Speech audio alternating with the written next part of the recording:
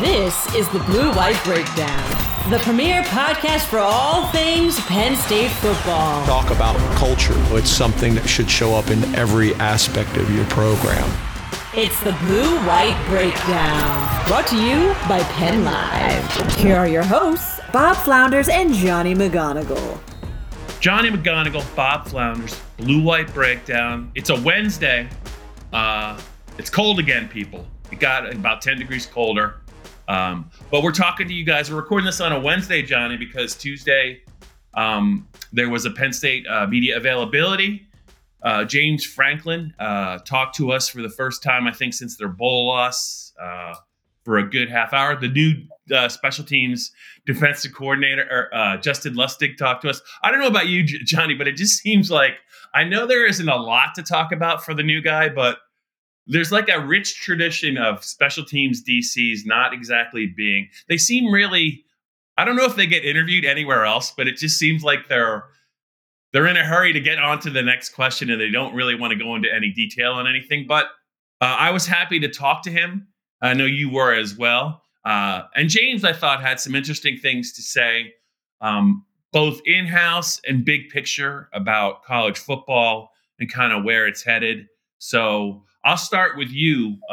What were a couple of your main takeaways from what I know? I know he did talk about Julian Fleming, and you wrote something off that, which everyone wants to talk about. But what were kind of your main takeaways from getting about 30 minutes with James? Yeah, but I think the main takeaway is, in a sense, it's kind of a real, hey, let's catch up to speed with him in terms of what's going on with this program over the last 2 months, because we haven't spoken to him since after the Peach Bowl. I mean, it's been that long. And you look at, the 4 scholarship transfers they brought in, obviously new special teams coordinator as well, and Justin Lustig. You've got a handful of players left. You're now entering a spring camp where you would expect more guys to go out the door when the portal reopens again in April. Your winter workouts are going on. Full-fledged, full bore into 2024 prep. And the last time we talked to him, it was still in a reflective tone, in a sense, on the 2023 season. So those guys have been recruiting their tails off, him and his staff, going all throughout the country, hosting top prospects over the last, month, really in January. A lot has changed. And so I think it was just catching up with him and there were plenty of questions. But for me, I think the transfers were the top thing to talk to him about, because we hadn't talked to him since Julian Fleming, committed and enrolled, and AJ Harris, Jalen Kimber, Nolan Rucci. And so I think that's kind of the main takeaway for me, at least, Bob. Yeah. And he talked a little bit about Julian Fleming, and he talked a little bit about Nolan Rucci. Let's just start with, I thought he's like expansive about those two guys. I think that's because they recruited them. He knows them better. The guys that came up from the SEC, the 2 corners, I think he's still kind of getting to know them. They both could really help the team. Why don't we just start with Fleming and Rucci? And then I want to circle back to a question that Neil Rudell asked him that James didn't really answer, but I think we can answer it. But let's start first with Julian Fleming, 5-star, Southern Columbia, Penn State. I thought it would. I was, so he went to Ohio State. James admitted they thought they had him. He said it yesterday. Didn't go to Penn State. Played in a very deep room. Had some moments at Ohio State, but I bet you if you really asked Julian, I don't think it was the career he wanted to have at Ohio State. He's not going to have a better opportunity to kind of have a big year than he's going to have, I think, at Penn State, given the circumstances. But I just thought James was pretty. He had some interesting things to say about maybe what Julian can do in 1 year at Penn State. Yeah, Bob, it was interesting to hear James talk, and it's not like he really dove into the nitty gritty of the recruitment and like where it turned and all that out of for Julian Fleming out of high school in Southern Columbia where he was a 5-star, number 1 player in Pennsylvania in the 2020 recruiting class, one of the top prospects in the country.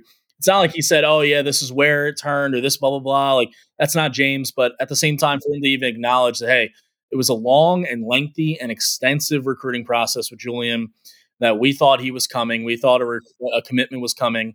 It turns out they lose him to Ohio State, and now he's back with Penn State. Something that James really harped on yesterday when we spoke to him was with regards to the portal, when they can, like they would prefer to target guys. Obviously, they have to be talented enough to come and play at Penn State and make an impact, but he would prefer that they be players that they recruited on the front end, that they recruited out of high school. And Julian was certainly one of those guys. I mean, he visited Penn State a bunch during his recruiting process, arguably the top prospect for Penn State in that 2020 class. And yeah, he goes to Ohio State and he's stuck behind Chris Olave, Jackson Smith and Jigba, Garrett Wilson, Marvin Harrison Jr., Emeka Ibuka. Like, these are guys that have already been first rounders. Marvin Harrison's about to be a first rounder. And now he enters a wide receiver room at Penn State that, like, not to denigrate or, put down what Penn State has, but it's not the same situation at all, right? Like, Julian steps in to this room, you would think, as the number one target. And James said that, throughout the recruiting process, whether that's in high school, whether that's out of the portal, that they never promised playing time or starting jobs or anything. But he did say that, Julian, since enrolling in early January, has come in with the right attitude, kind of mouth shut, ears open, put the foot on the ground and get working. And everything that James has heard, because he's on the road recruiting a bunch and he's doing a whole lot of other things in January. But what he's heard from the strength staff, from Julian's teammates, is that he's making really good strides already. And I think that's a good sign for a wide receiver room, that frankly struggled for most of the year last year, made some big plays at times, but struggled with route running, separation, and was a part of the reason why Penn State's offense lacked explosiveness. And I think Julian Fleming brings a steadiness, brings a level of professionalism, having played at Ohio State, made the playoff twice with those teams, and obviously understands the Big Ten. Yeah, and I think you mentioned this. This is the first time we talked about Julian. I think you mentioned it before, but I had a chance to talk with Nathan Baird last week at Cleveland.com. If you guys haven't seen that podcast, it's about 40 minutes, and there was a lot of it was about Ohio State and kind of where they are with NIL. But I did ask him his impressions not only of Julian but of Drew Aller, because he was there obviously for that 20-12 game in October that really took the wind out of Penn State's sails. But one of the things he said about Julian is he really likes him, and he said what you said. It was, he didn't get a lot of opportunities that maybe he thought he would get, but only because of how crowded the room was. But he also said that, he thinks there's definitely another gear to what Julian can do for an offense. And he said it's kind of gets overlooked, but he's a pretty vicious blocker in the running game. And you might not think that means much, but if you looked at Penn State's offense and that running game, and you wonder why maybe it didn't always go so well for Nick Singleton or Kaytron Allen, I don't know that on the perimeter, the wideouts held up their end of the bargain that much in the running game. And hopefully Julian can kind of set a tone for them, because I think it will help not only the wideout room get better, it'll help the running game get better too. So I thought that Julian can kind of help this team maybe in a couple different ways if he is healthy. But he's not going to have a better opportunity to make a splash, Johnny, than maybe in this wideout room. I also thought James had some pretty interesting things to say about Nolan Rucci, another 5-star Warwick, son of Todd Rucci, who played very good player at Penn State, offensive lineman. He went to Wisconsin, followed his brother there. Penn State was in on him pretty deep. He lasted, I think, 3 seasons at Wisconsin. Wisconsin's got some good offensive linemen, some good offensive tackles, but he's here now. James, I thought, had some interesting things to say. It looks like they played pretty close attention to the bowl loss to LSU. He played the whole second half, or just about all of it.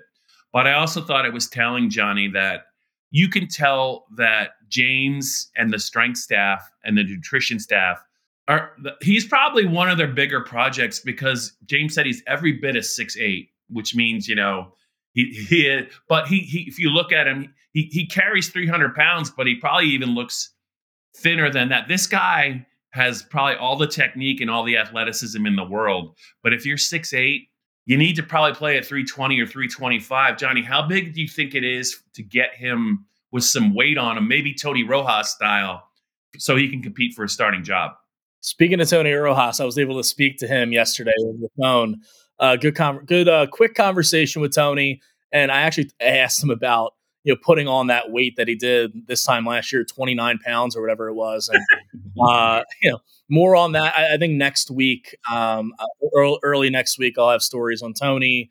I was able to talk to Jamel Lyons as well and Javen Williams from Why I'm Missing. So some interesting conversations there and some good stuff from those guys. But yeah, Nolan could put on some pounds, and I guess look, that's what's going on right now with winter workouts. They're with the staff, in Haluba Hall. They're also working with the strength staff pretty closely right now ahead of spring camp, which starts in a little less than a month now, right, Bob?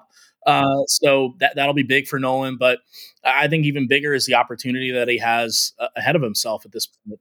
Olu Fashanu at left tackle is off to the NFL, probably going to be a top 10 pick, firmly in that first round. Caden Wallace at right tackle, who I thought had his best season in a Penn State uniform this past year, coming into his own as an older player, is off to the NFL to try his hand at the professional ranks as well. And so you've got 2 tackle spots open, and you've got guys itching and eager to fill those roles. And I look at Drew Shelton as probably the heir apparent at left tackle, given his experience starting 5 games there in Olu's absence in 2022 and filling in nicely when needed in 2023. But over at right tackle, I mean, Nolan, he should come in and really try to stake a claim there because it's an open spot. Javen Williams, I know, will be in on that.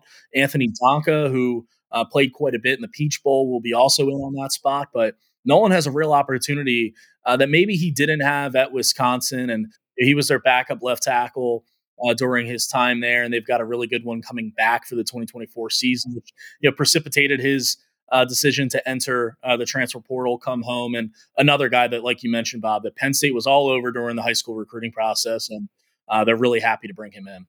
Yeah, kind of interesting how it works out, Johnny.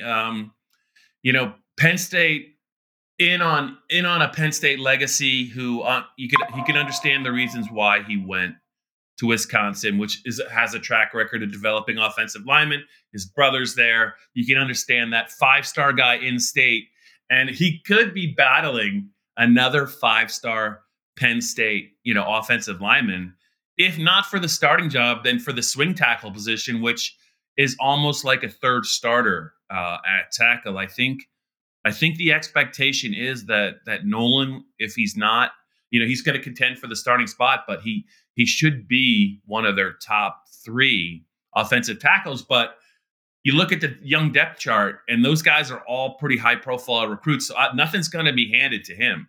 And it's in his best interest, I think, if he can just rework his body a little bit. I think that would really help him kind of complement the athleticism that he already has, because he was obviously a very talented player. So let's see what he tips the scales at maybe at the start of August before trying to figure out where he fits, along the Penn State offensive line.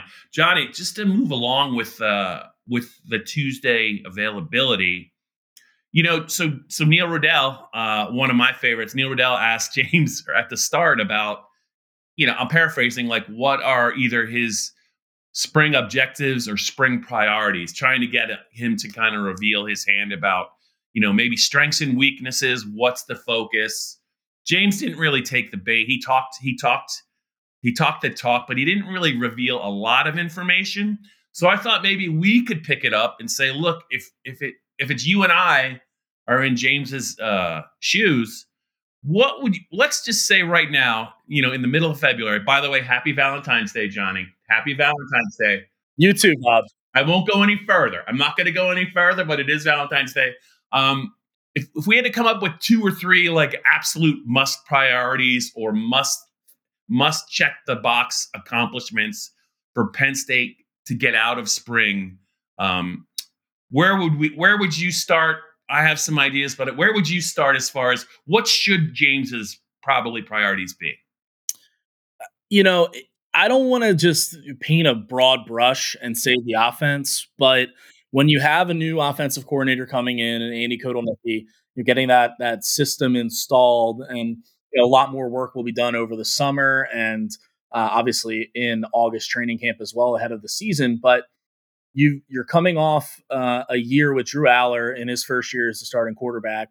You've got a new wide receiver in. You're going to be having two new offensive tackles starting for you, a wide receiver room outside of Fleming that is a little bit in flux, right? You've got a lot of bodies there. A lot of people trying to emerge, but I just think if you look overall at the offense, it's just feeling good about that unit coming out of spring and feeling like you've made progress and feeling that not every wart is taken care of, because that is going to take time. That's going to take serious time, and they've only got 15 practices in the spring, Bob. So not everything is going to be solved, and not everything is going to be clean, and there's going to be a lot of time and need for one-on-ones where Drew and Drew and Bo and those guys and Jackson are taking Julian and Keandre Lambert-Smith and Harrison Wallace, Amari Evans out and throwing at Lash Building in June and July. But I just think coming into this, you kind of know what you have on defense in a sense, where you lose a bunch of talent, but you've got a lot of talent coming back. I think there are reasonable and understandable and obvious questions on the offensive side of the ball that James will want to see progress by April 12th, 13th, whatever that the blue-white game is escaping me right now. But I think you want to come out of that game and of those practices with a level of confidence in what you have on the offensive side of the ball. James last year, the one thing I'm a little wary of when it comes to the wideout position, I think James is going to choose his words even more carefully this year, only because I don't know. I felt like we were sold on the premise that Keandre was a clear-cut number one, and he was, as the year went, maybe at the start of the year, he had some number one moments, but it was pretty clear midway through the year that for whatever reason, he was not a number one. I don't think he will. I don't know that he can be a number one.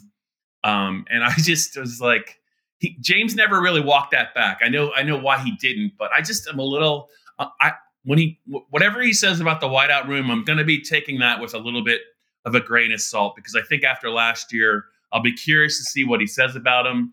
He might just paint it in broad strokes and not mention any of them. But for me, it's really, it's not the entire offensive and defensive line. For me, it's the offensive tackles and it's the defensive ends.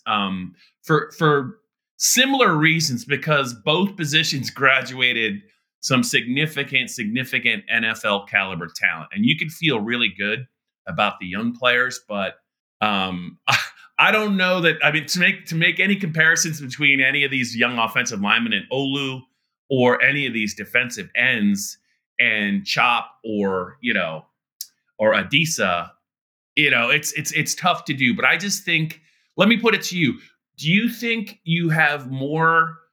You're more curious about the offensive tackles or the Penn State defensive ends as far as where they can get to? I think I'm really intrigued by both. And I'll just talk about the DNs, because I think we talked about the tackles a little bit.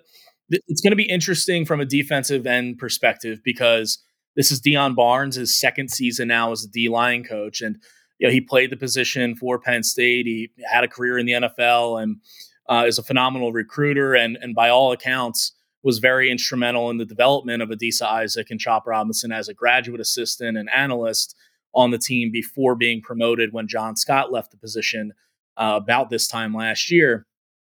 But when you lose guys like Chop and you lose guys like Adisa, two guys that are projected to go within the first two rounds of the NFL draft when it rolls around in April, Chop might be a first rounder, Adisa might be an early second rounder. Those are obvious and clear questions and holes to fill. And I love what Denai Dennis Sutton has already shown us. And I think he's primed to be that next first 10, all Big Ten, first or second round guy. I think from a physical standpoint, from a disruption standpoint, I do think he has what it takes to be that. but he's only one guy. And you look at the other defensive end spot, you've got Amin Vanover and Zariah Fisher, who I thought flashed as rotational guys the last couple years, specifically in Amin's case. Dealing with an injury last year, that kind of stunted it a little bit. Jameel Lyons, there's a lot of promise around him after his true freshman season. Playing a bit more, burning that red shirt after Chop Robinson missed a couple games after suffering that injury at Ohio State. And then who knows what Smith Vilbert might bring. After missing the last 2 seasons, we had that Outback Bowl. Like, he's kind of just floating out there as a wild card. So I'm really intrigued to see who of that group outside of Denai Dennis Sutton emerges over the next couple months. And not everything is going to be decided either in March and April. We know that starting jobs are really won in August training camp. I mean, you can put a good foot forward and make a good impression in spring, but and with the amount that they rotate those guys too, I think a lot of them will play regardless if they're the first or second team. But it seems like it's just a very intriguing spot. And I'm interested to see how those guys develop, and specifically under Deion Barnes, now in his second season as a D-line coach. Yeah, I do agree with you. I think Denai, if anyone was going to make a gigantic jump, like that guy certainly has the talent to do it. Entering his third year, I think his first year he was an August enrollee. So it's really only his second winter conditioning, I believe. I did my math there. So I'm not saying that set him back, because he looked as a true freshman like he could almost start in the NFL. But I'm curious to see him. When you talk about the offensive tackles, we've seen a lot of Drew Shelton. I think that he is. I'd be surprised if he's not a starter. I don't know that. I think he's done enough. I'm actually more curious. I think as much as curious, Johnny, as I am about Javen Williams, and I think I've heard nothing. Every person I've talked to who watched him play in high school or saw him on the practice field at Penn State, and had maybe a bigger opportunity to look at him, says the guy. It's only a matter of time for when he ascends to be a prominent player. But I feel like I'm more curious about Nolan, and I want to see if Nolan can maybe get a little bit more physical, maybe add some weight. I'm very curious about him. But Donko is the other guy. I just remember being at the Peach Bowl, and I think we both figured that Caden Wallace probably wasn't going to play the whole game. But I was thinking all along, I did not know that it would be Anthony to play right tackle, and then to play the way that he did, that gave me. I mean, I was really impressed with him. And the last time I was that impressed was when Rasheed Walker couldn't play in the Outback Bowl, and this 3-star kid named Olu Fashanu got his first start at left tackle. And I'm like, he looks really comfortable there. Like they didn't score a lot that day, but it wasn't really Olu's fault. They had a number of different issues against that Arkansas team. So I'm beginning to wonder if maybe Donko is a guy going into spring that could really, really elevate his status with a strong off season, because that to me was very intriguing. Yeah, definitely. And you talk about a transfer being in on the mix for starting time in Nolan Rucci. We talked about Julian Fleming. I think another spot of real intrigue for me, and I know for you as well, is the corners. The last we saw of that group was the Peach Bowl, when, I felt for Zion Tracy and Cam Miller, not having Kalen King and Johnny Dixon out there to help against some really experienced and talented Ole Miss receivers, with a quarterback in Jackson Dart that loves to push the ball downfield. I mean, they were put in a tough position. And so seeing how those two guys bounce back, learn from that experience. Zion played a good bit as a true freshman last year.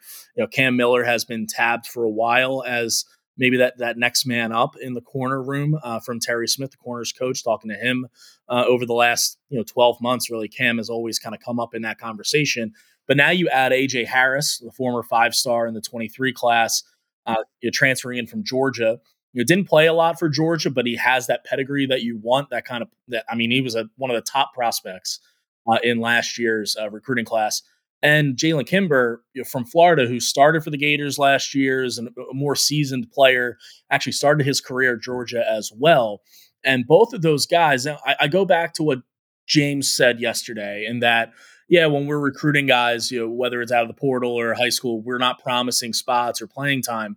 But at the same time, like AJ Harris, who James said did his homework and studied Penn State's defense from the first time they talked to him to the second time they talked to him, and Kimber coming from Florida, having started there, Nolan Rucci, Julian Fleming, like these guys don't come to Penn State if they don't have at least an understanding that they'll have a real opportunity to play early and play right away.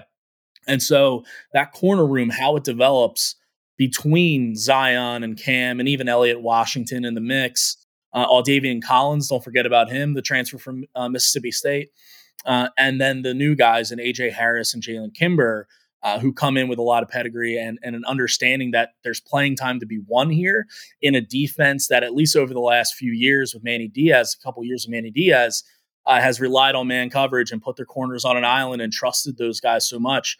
Intrigued to see if it's the same or a little bit different with Tom Allen. But that corner room is just one to watch. And, it's tough to tell sometimes in spring, like how offensive linemen are progressing. But when we get to watch the blue-white game and the snippets of practice, if there's one-on-ones, like you can tell who is standing out and who's not at both wide receiver and corner. And so those are two spots that I know I'll be keeping a close eye on. I know you will as well. And everyone who follows and cares about this team. This is the Blue-White Breakdown. All right, Johnny, a couple minutes left here on this Blue-White Breakdown podcast. I want to do a little Johnny McGonigal combo platter because I know two things. I know you love yourself some NFL scouting combine, as do I.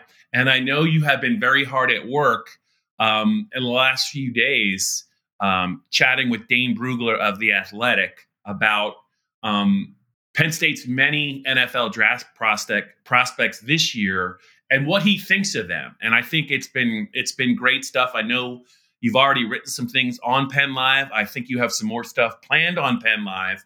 But let's try, Johnny, and tie those two together here in the last couple of minutes. 10 Penn State players invites to the scouting combine in Indianapolis.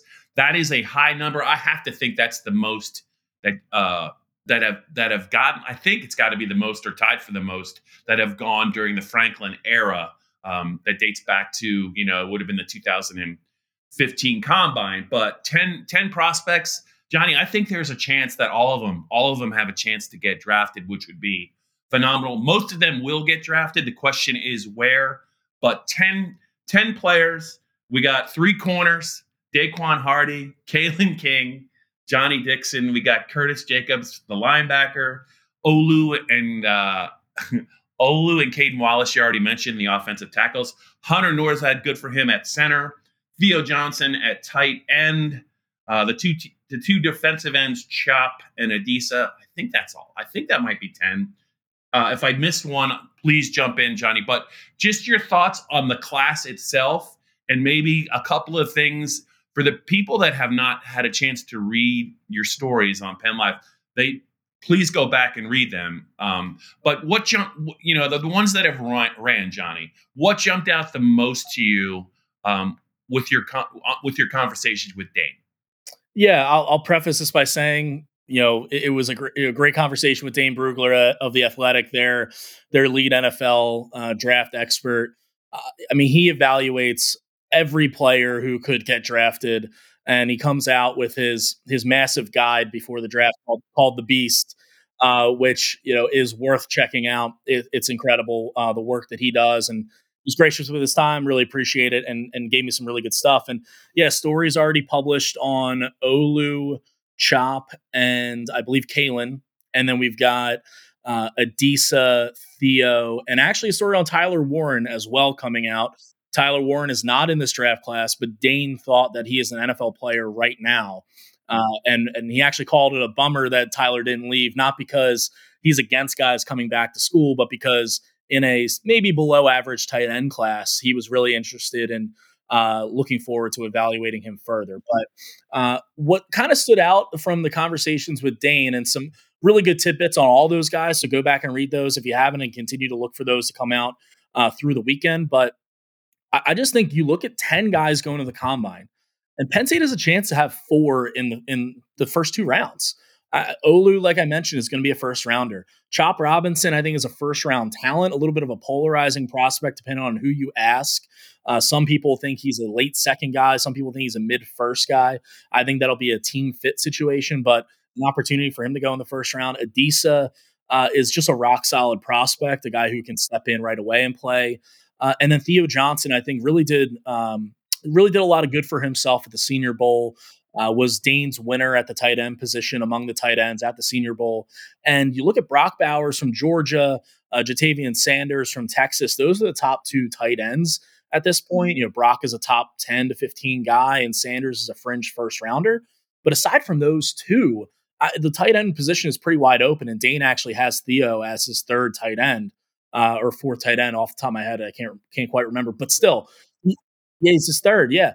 He is in that 2nd and 3rd round conversation. And so there's a chance that, you're well represented at the combine. You could have 4 guys drafted in the first 2 rounds. I mean, that's really impressive stuff. And I know some Penn State fans might look at that and say, oh, why didn't we do more with that talent? That's a question for another day. Maybe we've already kind of addressed that in the past after the Ohio State-Michigan games. But alas, this is a great draft class for Penn State. And when it comes to the recruiting side of it and all that with James Franklin and his staff, it's something that they'll be able to point to, that we're continuously putting guys in the NFL, and not only 6th, 7th rounders, but guys who are making some serious money in the 1st, 2nd, 3rd rounds.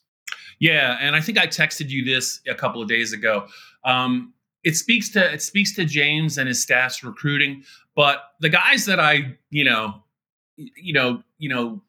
objectively, just watching them and what they've done, the guys that I was the happiest for were Hunter Norzad and Daquan Hardy, because I think that also flatters the way that once they get to Penn State, how they develop them. Because Daquan Hardy was not a coveted recruit coming out of Western PA, undersized, but just got better every year. Even Johnny Dixon, right? When Johnny Dixon arrived as a South Carolina transfer, he had played a lot of South Carolina, but if you look at the progress he made under Terry Smith for 3 years, gradually, steadily getting better and better, I think it's a compliment to James and his staff for what they've done. But I think the most happy for Daquan Hardy, because I do think the position he plays, not a lot of people can play it in the slot, the nickel corner.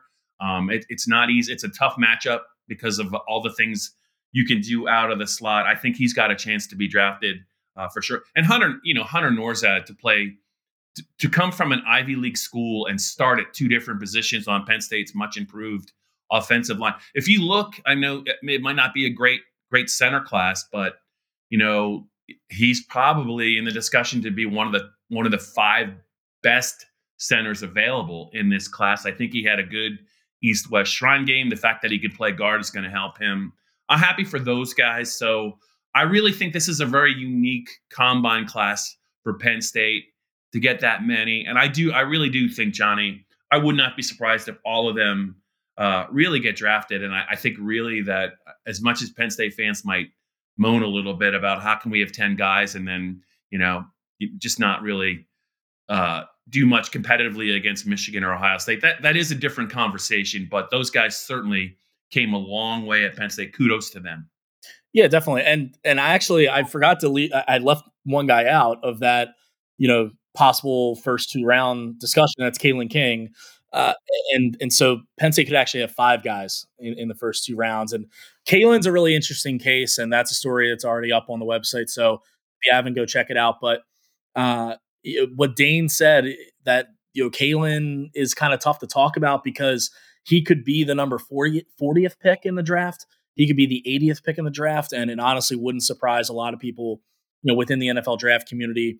Kalen, we talked about it, I think last week or the week before, that Kalen comes into the 2023 year as a preseason All-American, projected first-round pick. I think at the time, back in August, he was Dane's number 11 overall player after having 18 pass breakups in 2022. And frankly, Kalen just didn't play to that level. I mean, he's still a good player, and some NFL team is going to be happy to take him where they do. But Kalen's stock has dropped off a little bit, but that's what the combine is for, and that's what pro days are for, upcoming, and even those individual workouts with NFL teams that Kalen and Johnny Dixon, who had to bow out of the Senior Bowl with a minor injury, and Curtis Jacobs, who maybe is flying under the radar here and has an opportunity, with a good combine with those speed drills and everything too, and interviews as well. I think Curtis is going to come across great in interviews. He was talking to him over the years. He's always really good with his time, very, a reflective kid. And I think he'll do well in that space as well. So, it's a really good draft class for Penn State, especially having an anchor like Olu Fashanu, knowing that, he's going to go within the top 10 to 15 picks on Thursday night of the NFL draft. Good stuff, Johnny. 35 minutes into this bad boy. I think we gotta wrap it up. But yeah, keep an eye out on Penn Live for Johnny's stuff on the draft eligible guys in the 2024 class. He's just getting started. I know he's talked to some 2023 true freshmen, and he's got some stuff on that. I think I might have some stuff on a couple of those guys too. We will not cross swords there, but it was good to hear from James, if for no other reason, Johnny, that we know that hopefully there'll be a couple more availabilities. And then the next thing you know, it'll be pro day / the start of spring practice. The weather will be warmer, and we can be talking about. I'm excited to see what Andy Kotelnicki's going to be able to do for this team, and Tom Allen to an extent. But yeah, we got a chance to talk to James yesterday, and keep checking back on Penn Live for some stories on some really talented former Penn State players, and also some young players who could really break out, I think, in 2024. Bob, also anyone but the Niners. What a game! That's an hour pot. I think Dave is still cranked up about it, but yeah, what a game, and so much to say about that. I thought Jair Brown with that interception was going to be, part of 49er lore, because it looked like there was a chance right then and there that they could seize control of that game. But if you give Pat Mahomes a shot late in the game, and Andy Reid and Travis Kelce, you get you deserve what you get, right? You got to finish them. You got to finish the champs when you get a shot. They did not, and they paid a dear price for it. And I hope that any of the degenerate listeners who were listening last week, McCaffrey rushing receiving, baby. Best bet all year.